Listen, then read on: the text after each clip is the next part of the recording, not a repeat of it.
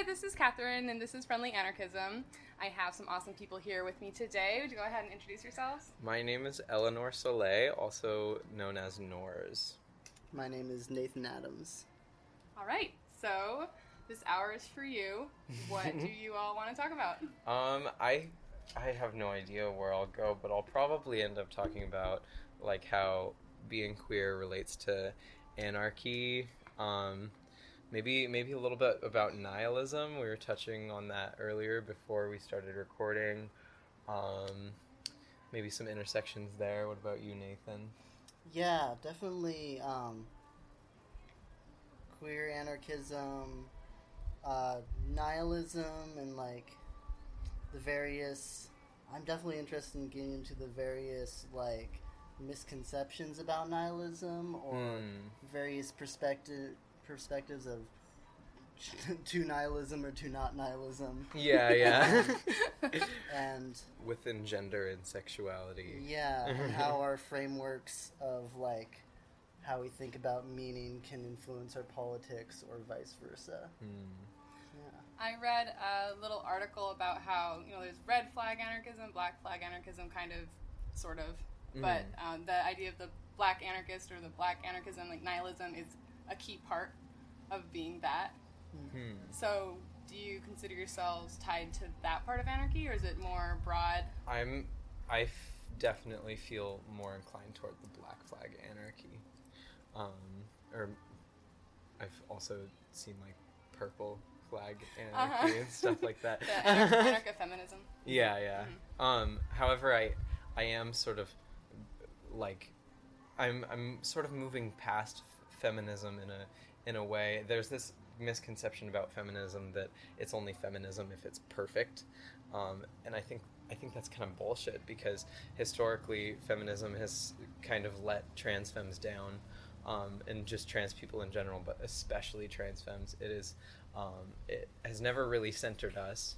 It has never really included us, and it has only really tokenized and used us to like solidify their trans exclusionary beliefs that sort of pervade feminism and all of that.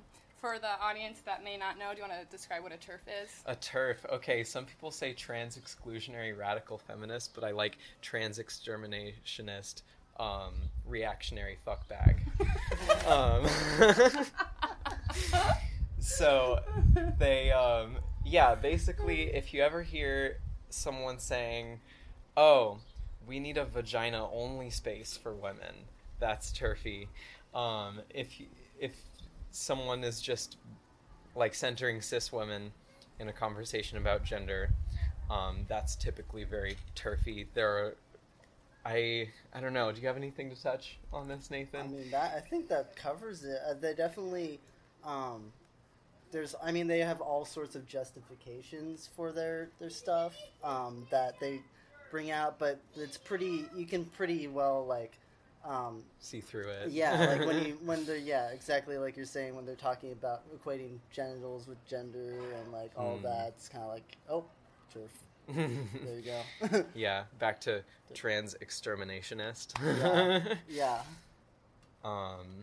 Yeah, basically they don't see trans women as women, they see them as perverse men that are trying to get into women's spaces, and they actually seem to not give a shit about trans men at all. They don't really think about them. So. What I understand is the idea that if you grew up supposedly in a man's body, then you got all the privilege as a child of being a man. Therefore, they think trans women have male privilege, which is such bullshit. Yeah. Oh my god. Yeah, they like something that I've seen a lot is like the idea that trans women are somehow like trying to get access to women, like men trying to get access to women's spaces, which is like, if you think about particularly bathrooms. Yeah, if you think about how oppressed trans women are in society, it's like, why would someone go through all that just for that? Like, why? Why would I get systematically like bullied and ostracized from my family and friends so I could like sexually harass people? Yeah. Men do that all the time. Yeah. Yeah, I think TERFs are just afraid of men, and I don't think any TERF actually knows a trans woman, because we're sweet and we're a lot less likely to abuse anyone. Yeah, and I feel like you could never have known like a little kid who's trans and have any of those feelings. Yeah. You know, I was a nanny, and I nannied this wonderful little girl, and it's just, they're so sure of their identity. Yeah. You know, so it's like, I don't know how you could possibly know. You couldn't dissuade them at all. Yeah, no, it's not a negotiable thing. Yeah. You're talking about little, 2-3-year-old, Yeah. 3-year-old kids, you know? Yeah. Yeah, I'm very non-binary. I call myself a trans femme, but that's just because I present as feminine, because I think it's fun and cute. But I don't think that says anything about my actual identity. So when I was a little kid, I sort of just grew up with the roles that were imposed upon me. To an extent, I was very rebellious towards those pretty much my entire life, but that manifested in a different way. And you talk about little trans kids being so sure of who they truly are, and a lot of people sort of didn't experience that in the way that you're talking about, because it wasn't very clear what that identity means. And this shows up a lot for non-binary people, is like my mom said to me at one point, she was like, yeah, when you told me that you were questioning your gender and came up with non-binary, it was a huge shock to me, because you've always inhabited the boy role. And then my response to that was pretty much, well, that wasn't the only role that it was existing in there. There was also the girl role, and then the something else role, and then all this other shit that I still haven't sorted out. So confusing every single day. I feel like these birds have come back to their nest. I'm worried that they're kind of loud. I don't know. Maybe we should pause and go find another place. Perhaps. They're having a real Also, good is time. my swearing a problem? No. Okay, cool. No, totally. You can swear all you want. Awesome. Okay. Pause, please. Okay, hi. We're back. We found another little place. So Yes. we're gonna try this out. Talking Yeah. about? We moved from TERFs into I think into non-binary. Yes, non-binary discourse. Yeah. So I have a sort of similar experience to Nora's, in that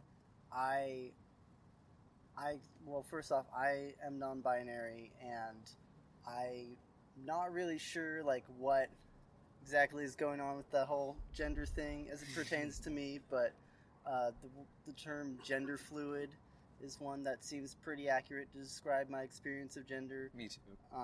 But yeah, for me, it's growing up, there's never any sort of sureness of oh yeah, I don't fit into this role, I fit into this role. It was always just me being sort of uncomfortable with certain experiences of boyness or being a dude.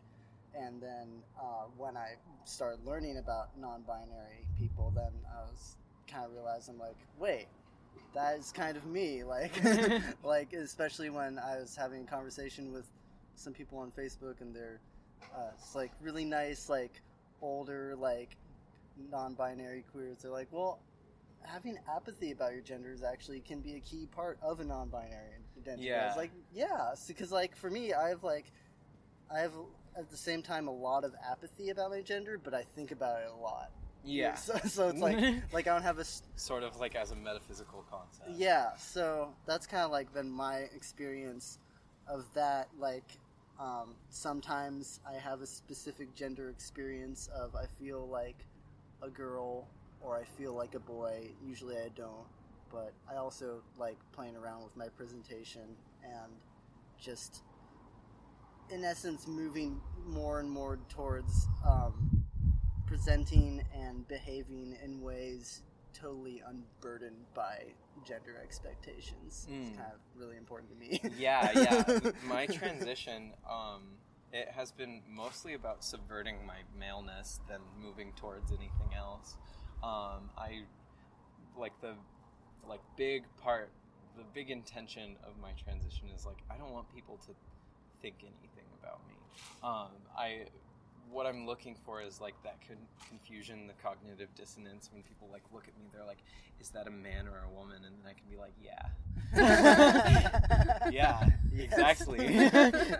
Feel that. But yeah, I am on like estrogen and T blockers and stuff for that right now.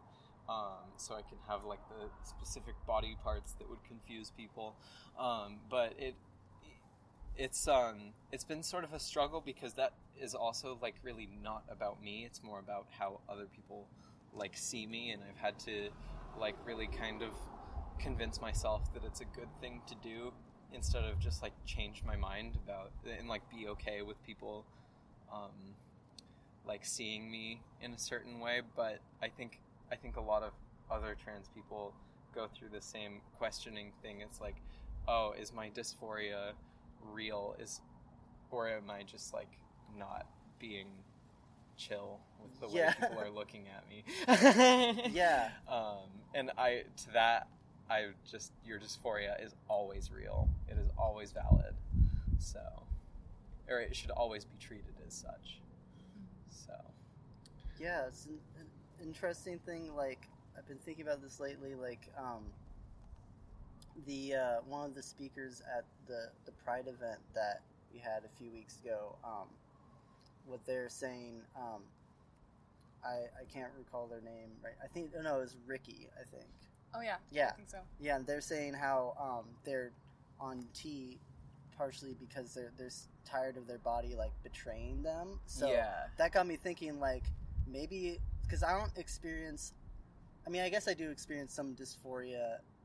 But not really related to my body, more just my like behavior and like how I'm seen that way or presentation sort of stuff. So I was thinking like maybe like a lot of people's or some people's dysphoria definitely is like wouldn't be there necessarily if we didn't have these like mondo crappy like gender roles and expectations in the first place that are so like detailed and nuanced into people's like, subtle actions, like the way you cross your legs and shit like that. Yeah, I run into that as a woman and as a even just growing up.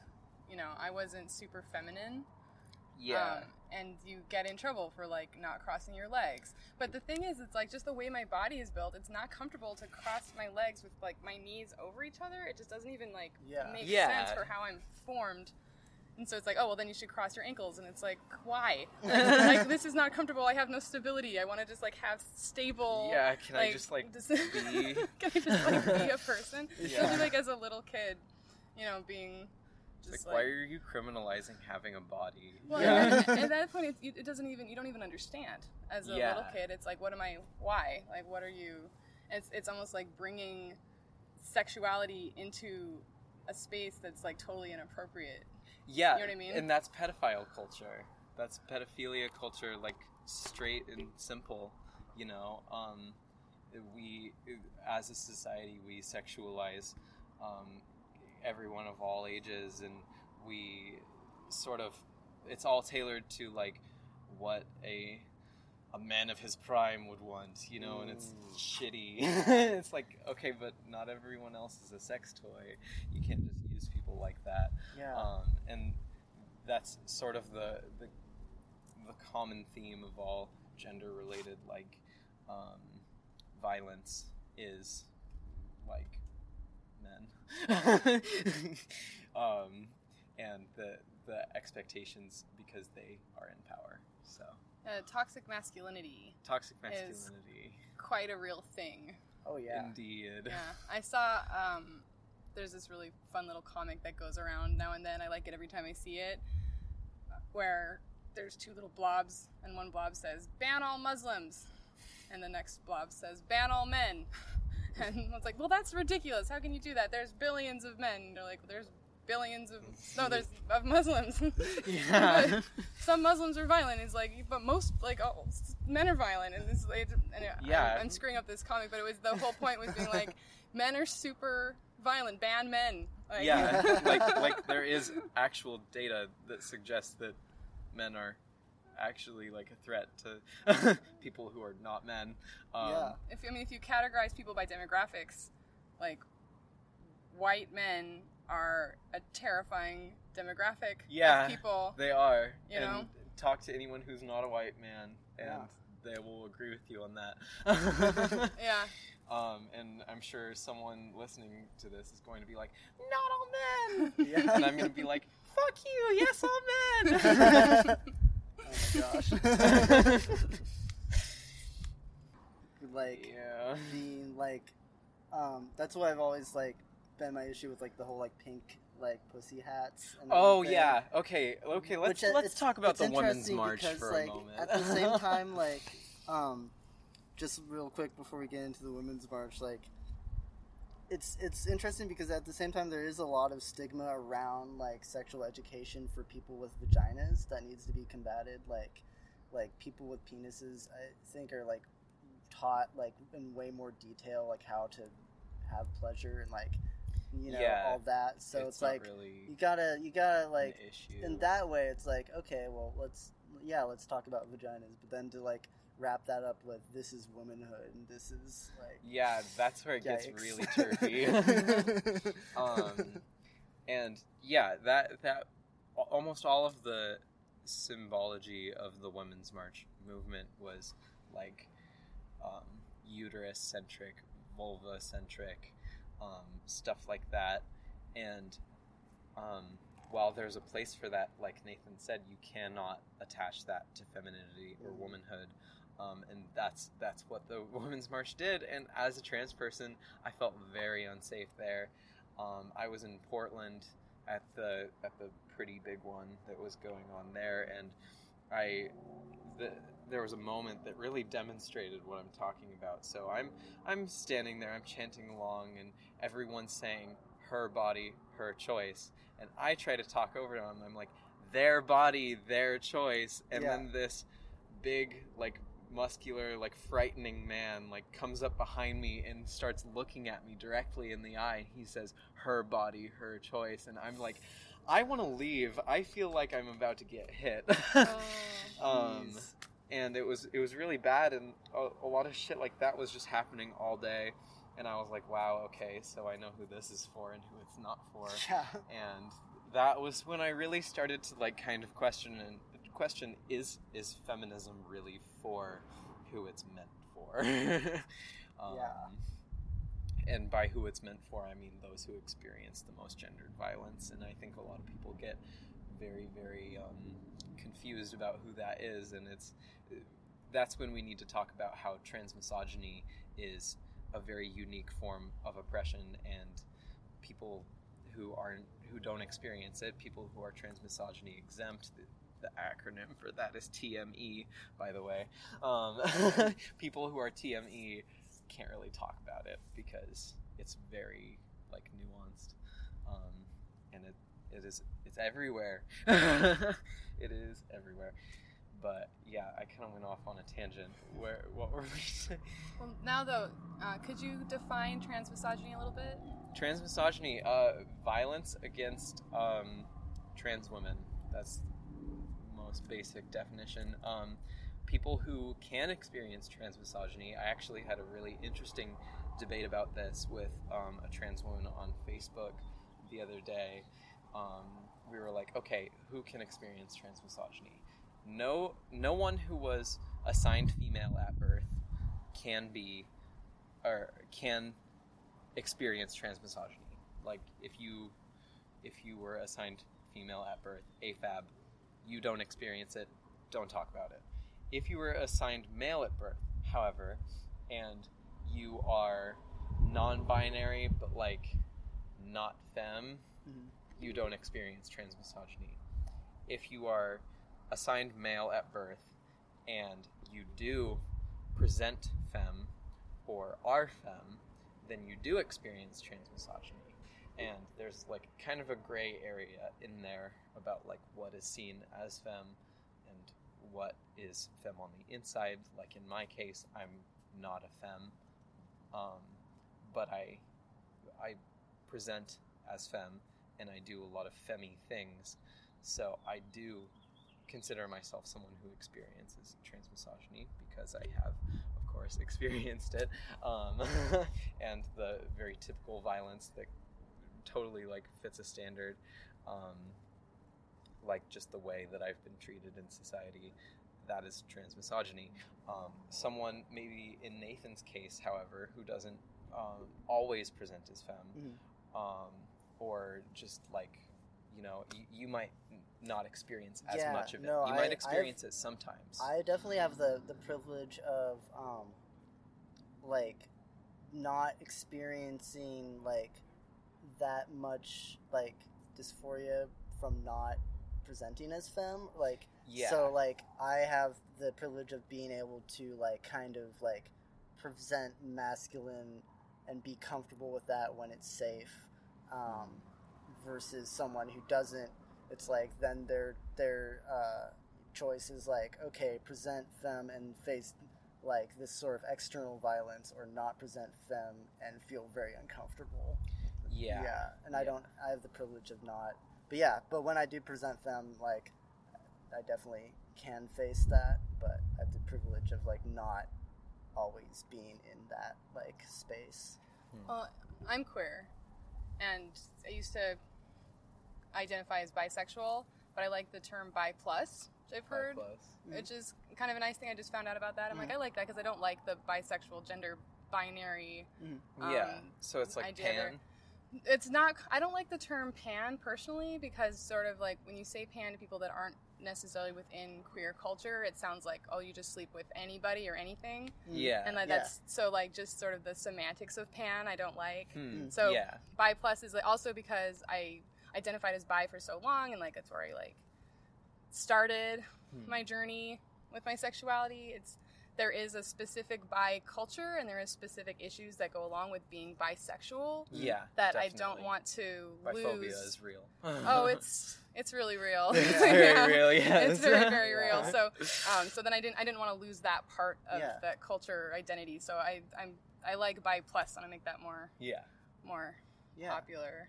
But I feel like that might run into issues of like non-binary erasure, but that is also like really like if you take it out of context, then it kind of sounds like that. But I just like talking with you about it sort of makes me feel a little bit like that's not really the case, or more like non-binary erasure in the way that it like reinforces a binary by annotating to it, but the term non-binary kind of does the same thing. Oh, because it has like, binary in it. So. Like there's.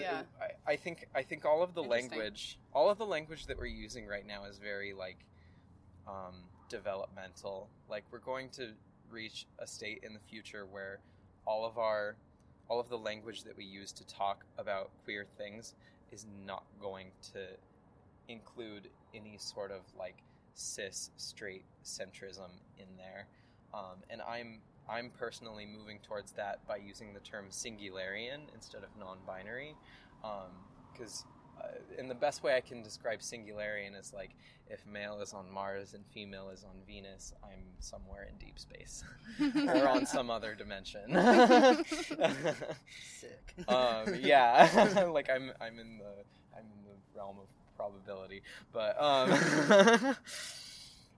so that's basically singularian, and I think all of the models that are sort of popularized about gender, like I've seen a thing about like a color wheel, and then it's like how agender are you with like the saturation and I've seen the RGB scale or something that like was that, very, and I'm like very extra. I'm like okay, but that's still cis-centric. That's still binary-centric. How not cis are you? I'm like, I don't want to be like described like that at all. That's one of the things dealing with as a bisexual. People ask you like, oh, well, how bisexual are you? Are you 50-50? Or it's like, no, I'm 100-100. Like, it's not like there's not like the like it makes it this really awkward thing where it's like, oh, you're 70-30. So that kind of language makes it so it's like like lesbians won't date you because it means you're only halfway in to yeah, the relationship. yeah. You know what I mean? It's like you're only 50% gay. And that's like, that's I mean? all over the place in biphobia. Yeah. Yeah. So that's why like I hate the that keystone language. of biphobia. Would you agree with that? That lesbians won't. Like the 50...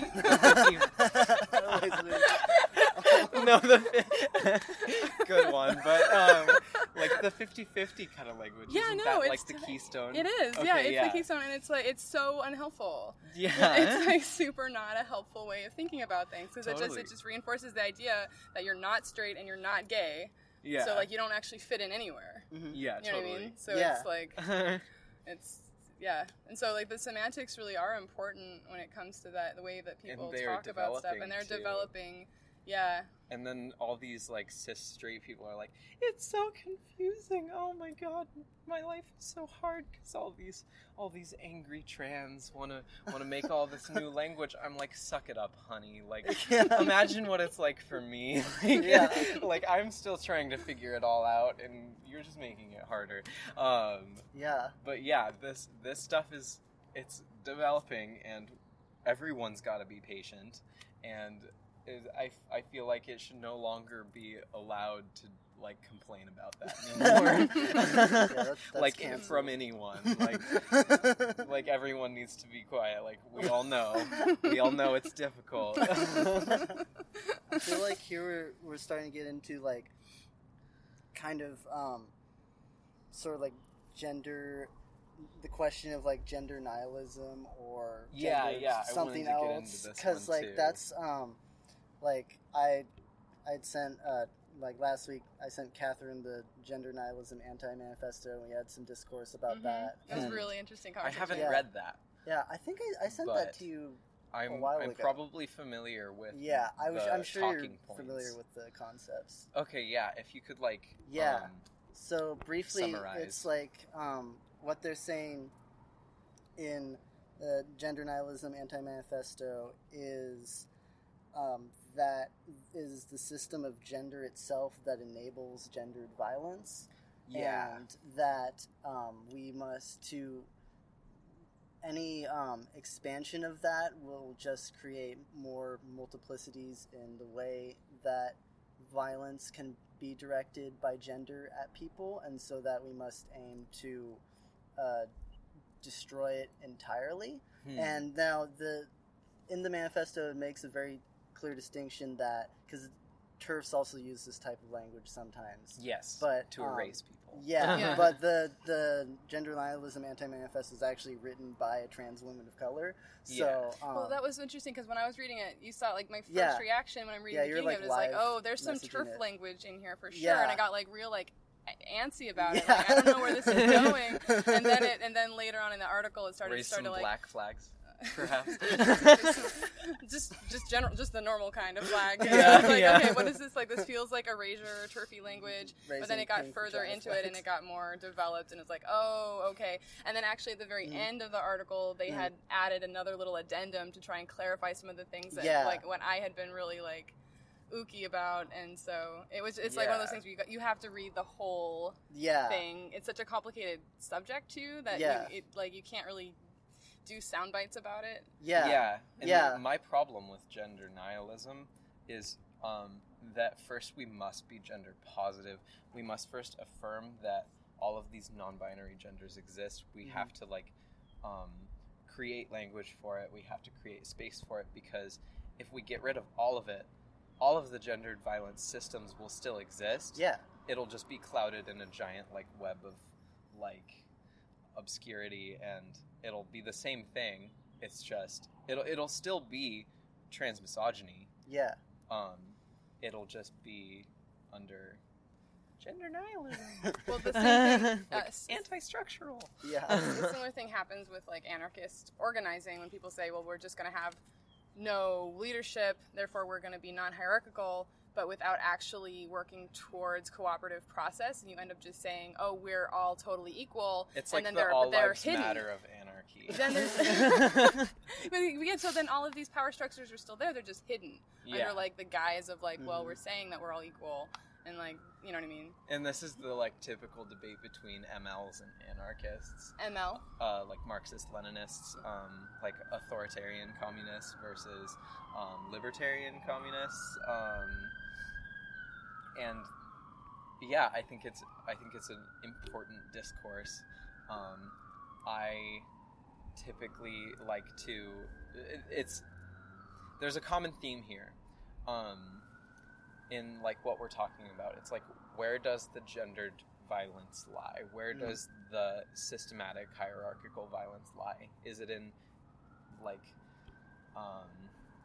is it in the structure of how we do it, or is it beyond that? And my answer to that question would be both. And that like a true anarchist, if we're going to get elitist about things, I think it's good to get elitist about this kind of thing, though. There's like, a lot of finger quotes going on. Yes, a lot of finger quotes. A true anarchist would first destroy all of these hierarchies in themselves and then work on destroying them outside of themselves, in both the non-structural, in both the structural and intuitive levels. And that's like what holistic anarchism is about instead of performative anarchism. Yeah, the idea, so one of the Quaker concepts is that inward state and outward action are component parts of a single whole. Yes. So that if you have to work on your inward state, like almost first. You have to work on your inward state first. Agreed. Because 100%. that's where all of your action stems from. Yeah. So like there's no way you can't do good actions if you're coming from a bad place. So which is really interesting because like I'd never really heard that before I became a Quaker. The idea like we're sort of taught in our society that you do good work, you do good things, and it makes you feel better. Yeah. So if you feel bad, you go do good stuff, and then that'll like help and that's you out. why Target has a Pride brand now. Yeah. Right, so it's sort of the opposite. It's like you feel bad, so you do something external to make your internal self feel better. When instead it's like you have to work on your internal self, and through your internal work of everything that you do comes out of that revolutionary values place. Yes. So then everything you do is based Pure. is going to be working on those things, which I think is a really interesting idea. I 100% agree with that. Yeah. And I saw something on your Facebook profile that was like, radical just means pulling from like the root. Yeah, the Angela like Davis quote. Yeah, I love that, and I feel like that very, very much ties into what we're talking about right now. Yeah, something that I think about a lot in relation to my own politics and just stuff in general is like the distinction between like charity and solidarity, and like I'm very about... I'm pointing at Nathan and making gestures. I'm very about like everything needs to come from, or everything really, anything anyone does comes from a place of self-interest, and to pretend otherwise is just like inauthentic. But that comes with the understanding for me that, you know, an injury to one is an injury to all, and that is in my direct self-interest for everyone to be loved because I care for myself. And any organization that pretends that there's some caring about other people for not yourself will just breed resentment or breed, you know, a charity like savior complex, or which will ultimately be ineffective to actually help people. It's like currency of like how much of an ally I am. Exactly. It's like doing it for the brownie points instead of doing it because for myself, I authentically want to help people. Yeah. And capitalism has made it so we can pretend that people don't want to help people because it's like... That they do want to help people, you mean? Well, people, I mean, like, capitalism has... what's the word? Incentivized exploiting people is what I'm saying. Like, So it's like, so then people can get to like pretend like write their whole like ANCAP BS about how people are like naturally selfish, human nature, blah blah blah. Where it's like, well, no, I mean that's just because of the system that's been put in place, and like everyone needs love and friends and everything. It's in everyone's And like capitalism runs directly counter to having real community and real solidarity, which everyone wants and needs. So yeah, and at this moment, I love to go full Kropotkin. That's what I was just. Yeah. Oh my god! I was just like you're saying this was like, oh, social Darwinism, Kropotkin, do it. Okay, exactly. Like, go Yeah, for it. so driving right there. This is where we need to go. Yeah, and you know those who. Go ahead. Actually, I just. I'm not. So let's see if I can I can't remember put it into words right now. remember my Kropotkin. Basically, the idea is social Darwinists in the late 1800s tried to use Darwin to say it's the survival of the fittest, the strongest. We should all compete. With each other. The strongest one wins, and that's the way it should be. And so this was this really capitalist kind of idea. And Kropotkin is saying, actually, Darwin said that those who could collaborate to secure resources that aren't scarce are actually fittest to survive. Yeah, so cooperation is the natural way for lots and lots of different species, including humanity. And that's why the elite fabricate scarcity. Yes. Yes, false scarcity. Yes. Yeah. Very real. Yeah. Very real. And I think we have a false scarcity complex about love and access to divinity, too. Like Absolutely. So that there's this idea that's like, there's only so much love in the world. There's only so much access to divine power or And to the like only way God. you can get it is So like through you have someone to else. get it through somebody else. So it's like there's only so much of it. So somebody has to hoard it and like give it out a little bit here and there. And where if you're therefore worthy, no one has any. you know, like yeah, exactly. Like because you have to be worthy to have it because there's not enough for everybody. Right. You know what I mean? So it's like that adds in this whole other thing, this like false scarcity through not even just material means, but like spiritual. Yeah. And if that's true for everybody, then nobody gets the love. Mm-hmm. And because we're all taking it from each other. Yeah. So that is like the number one thing that you need to do to liberate yourself from anything is realize that you already have everything you need. Unless you're talking about like biological like resources, physiological things like if you're hungry, of course you don't have everything you need, but like, but like as far as love and divinity goes and stuff like that, then And the more you give, the more you get. Yeah, for sure. The more you give, Just the more you so get. scary when, like, I mean, I've been really moving towards like embodying that, like really having an intention for that for myself, but it's been at times very scary. Like, I'm putting myself out there like this. I have no idea if it's gonna get returned, but like, you know, it's really funny. Yeah. I've had the opposite experience. Really? I have always like sort of regarded myself as narcissistic and selfish, and therefore I've overcompensated and made myself like overgiving, and I've basically become the mom to a lot of my partners, and I get very little in return. And so my like personal motto is do no harm, take no shit. It's like, I love that. balance how much you give with how that. much you get, and That's wonderful. don't tolerate anything less. I want that just like tattooed on the inside of my arm. So Same. it's like okay. Reminder, this yeah. reminder.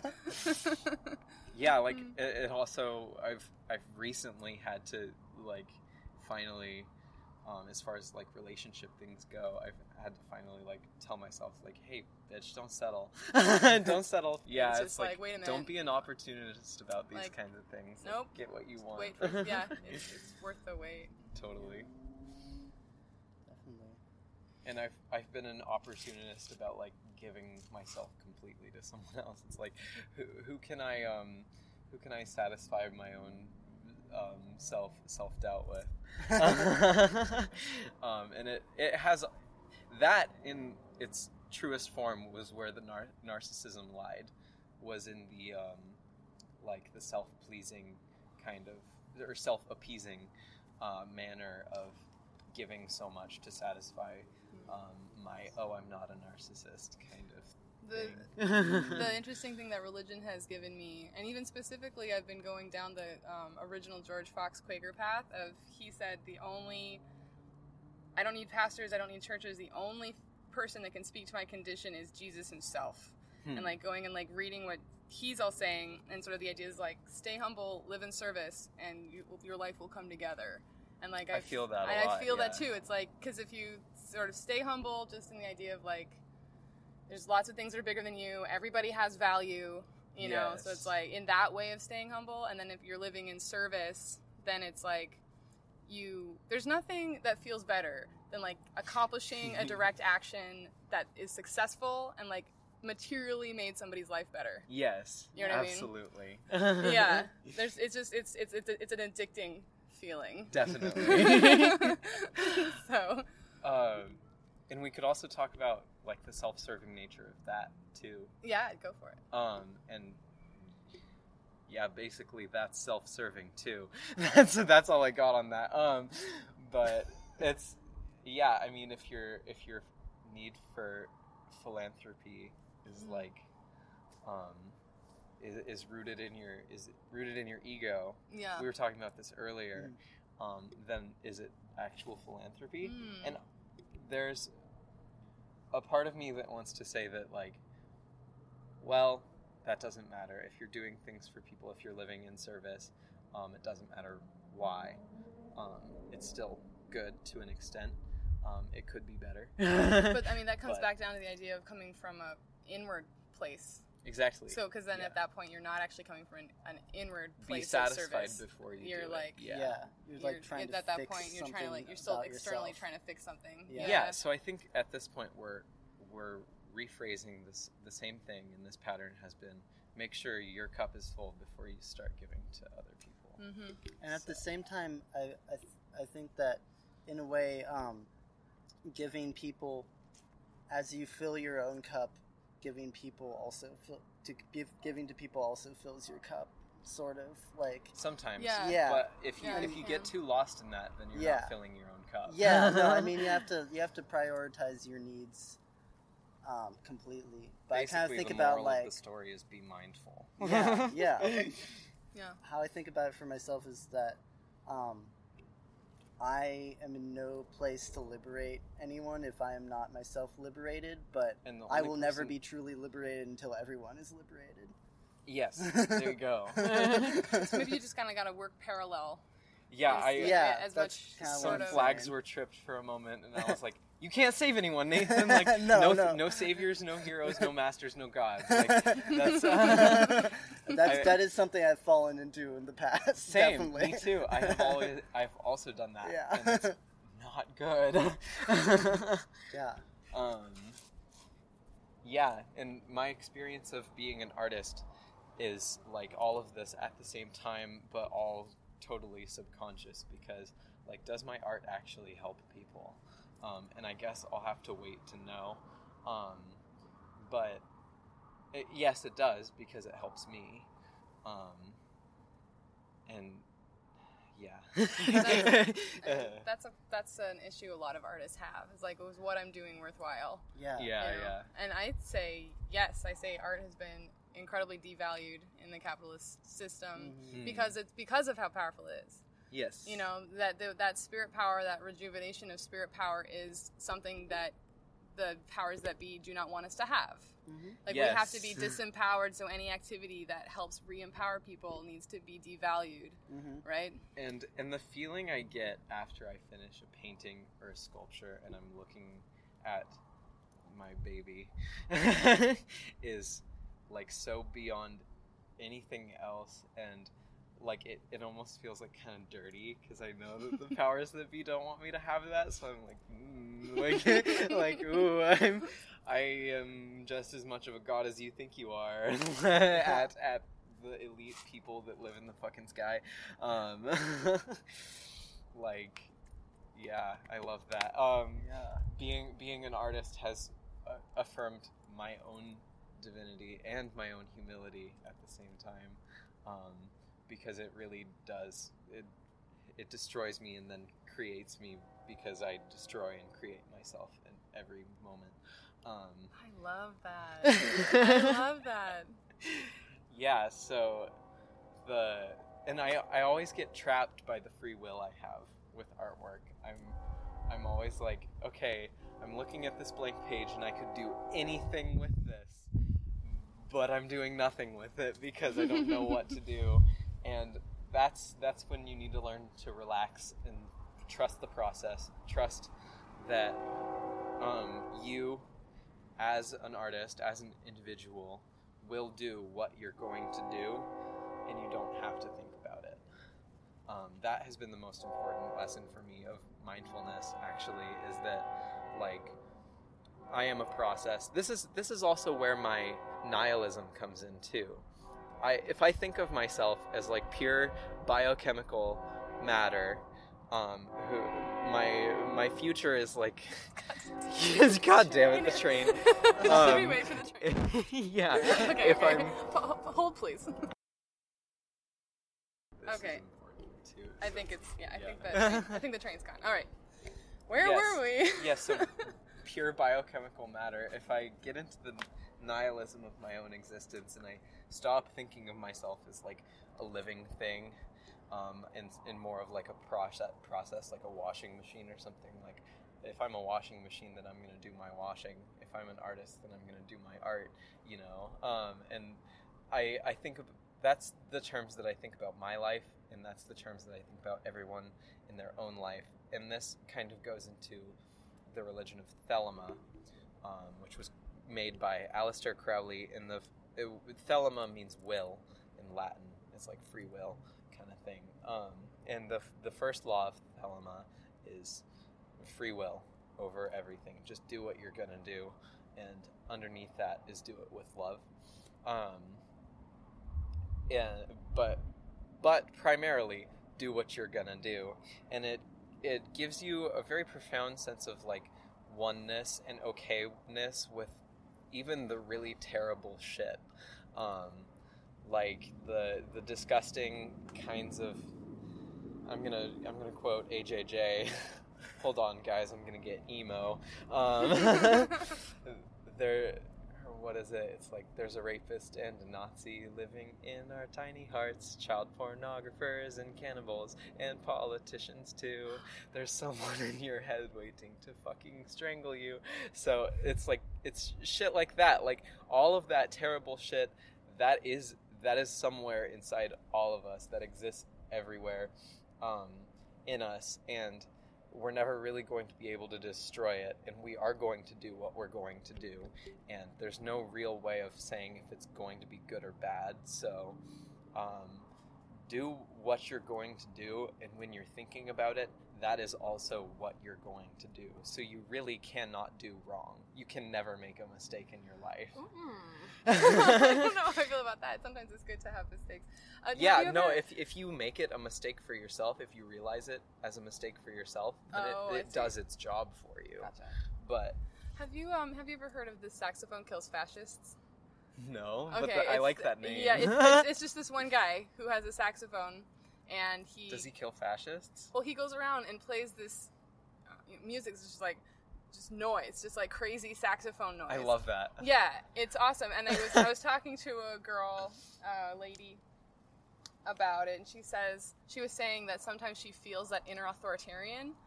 Oh yeah. She feels that inner that authoritarian, inner gulag, like coming up in her. She'll listen to some of the Saxophone Kills Fascists and just like feel it. She says she's in this like feel it burn the authoritarian out of her. Yeah. Like, I love that. Totally. It's great. Yeah. I feel like that really, I really like that, how everything, like, if you make a mistake, but nothing's a mistake until you decide that it's a mistake. And that's kind of where my nihilistic leanings, like, manifest themselves too, is like, any opinion, none of my actions are anything in morality until it's been decided by myself that they are. Like there's no, everything that is good or bad is ultimately up to me. And of course, but we're taught to automatically, like, there's predetermined things that are good and bad, but it's really like just as much as we buy into them. And I buy into a lot of the same things that society tells me to, like, I don't think it's good to kill people, and like, all those things, but common sense, but it's like also like really getting that it's because I buy into it. It's not because it exists in the world as good or exists as bad. Yeah, you can't touch it. It's hard though, because coming from you and coming from like cool beautiful people. I totally get that. I can say that, but then there's just so many assholes. Yeah. Who are just, will just, easily just be like, But they aren't a monolith at the same time. Yeah, exactly. This is the idea, like, some religions are like, people are inherently amoral. Yeah. Therefore, we need to tell them what morality is. See, the thing is like, all of these systems of classification that are like, what is good and what is bad, those actually do more to have people repress their bad nature instead of heal their bad nature. And I feel like it contributes to more violence. And it's funny that I say that morality doesn't exist, but I prescribe to a very strict personal set of morals. Same. And I think it's totally meant that way. I feel like when you destroy the external morality, you create your own, and the bad people exist so that you can steer yourself away from them, pretty much. So I don't want there to be no bad people. I want the good people to learn better things from the bad people. Huh. The Quaker thing is that everybody has an inner light. Yeah. Right? So then it's just like everybody has an inner light. And so what does that mean? Exactly. So the idea being that if there is this like external morality that's sort of put on people that can sort of obscure or quelch or their own inner light and their own like sense of right and wrong, that there is sort of a basic that the idea instead of that people are basically amoral and need to be told what to do is sort of the authoritarian versus anti-authoritarian thing. It's like that people are actually basically good, and if you take away these oppressive systems and these oppressive like prescribed moralities, then the true human nature is one of basic goodness. Yeah. You know what I mean? I think the destruction of morality and that idea are totally compatible, because kind of coming back to the whole like Kropotkin's take on Darwinism and everything, like people naturally want and need solidarity and love and everything, which when you strip away outside external ideas of what they should do or not, they will basically naturally realize like, hey, so I really want to be loved and be loved, and I guess the way to do that is to value people or to So whatever they end up doing. Yeah, whatever they end up doing. And if they don't Comes back want to that, Thelma, first do what you do, then do it with love. Yeah, exactly. It's kind of like if morality's fake and you can do whatever you want, then why not love everybody? Basically, and I don't think there's anything inherent in me and my upbringing that leads me to that. I think that's a pretty consistent thing across humanity. And I'd have to disagree with you there. I think thinking these things is inherently a little bit dangerous. There is thinking which things? Destroying morality. Oh, It is inherently dangerous. Oh, yeah. But you also have to you have to be enough. You have to be humble enough to realize that whether it's dangerous or not, you still can't impose that on someone else. Oh, One, yeah. it won't work, and two, it wouldn't be perfect enough to impose on anyone, and three, it's not even your place to do something like that. So destroying morality comes back to it's like morality is a safe place. It's something that you find comfort in, and oftentimes the opposite of comfort and the opposite of comfort is the opposite of safety. Yeah. Being free is not always going to be safe or comfortable. And to be free, you need to be free from your morality too. Yeah. Yeah, it's definitely not the sort of thing that it's definitely the sort of thing that can be taught. I would say that I've been taught it, essentially. But like in situations like this, not through someone not standing above you. No, it cannot be taught through authoritarian means, and it's kind of the enemy of authoritarian means. So yeah, it's interesting, how to think about spreading that idea, because you can't even like spread it in its actual form through like any sort of like, let's put it in our state-sponsored school curriculums or anything. Especially that, like, because then that just turns into like ANCAPism or like edgy, like, which is, I feel like, and again, like a non-rigorous view of it would like to come to the conclusion that, well, I should just like hurt people and not care. Like, I mean, it's kind of like... But I also see in your thinking that the only way this could be taught is if it were perfect. True. Which is absurd. Yeah. The perfect does not exist. Yeah. So... Virgo to Virgo. The perfect does not Exactly. exist. Get that tattooed on yourself. Yeah. So... We're going to end up with a lot of tattoos after this conversation. Yeah, definitely. So, I recall something you told me about artwork one time, and it was like, it was something about like a guitarist in a solo, like you can never stop playing because you can probably...